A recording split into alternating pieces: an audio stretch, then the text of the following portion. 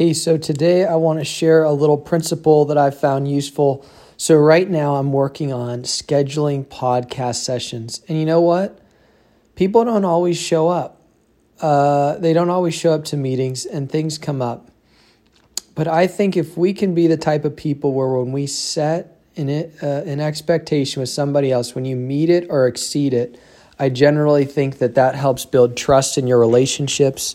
And I think that speaks volumes. So when it's something outside of your control, like you set a time to meet someone and you're there and they're not, well, first you should ask yourself, how important is this? And if they didn't show up, does it mean they didn't, does it mean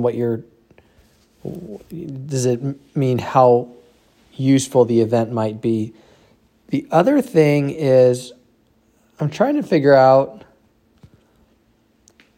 if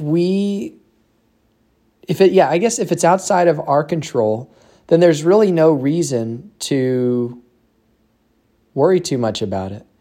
But you did your part, and I would delight in that and be grateful and stoked about the standard you set, because someday that hard work, that showing up, that perseverance, that commitment, that consistency is going to be worth it.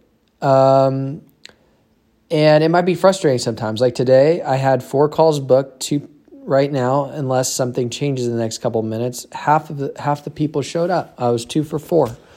And I worked hard to schedule those. Well, not that hard, but I scheduled those meetings and I set aside time in my day and people don't show up. And it's kind of like, but here's what I can do.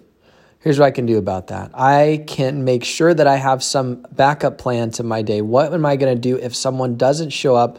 How does that free up my schedule to focus on what my other intention was going to be for the day? Because life happens. Sometimes there's a good reason. Sometimes there's not. And being there, showing up when it's up to you to do it, I think that's what counts. So, yeah.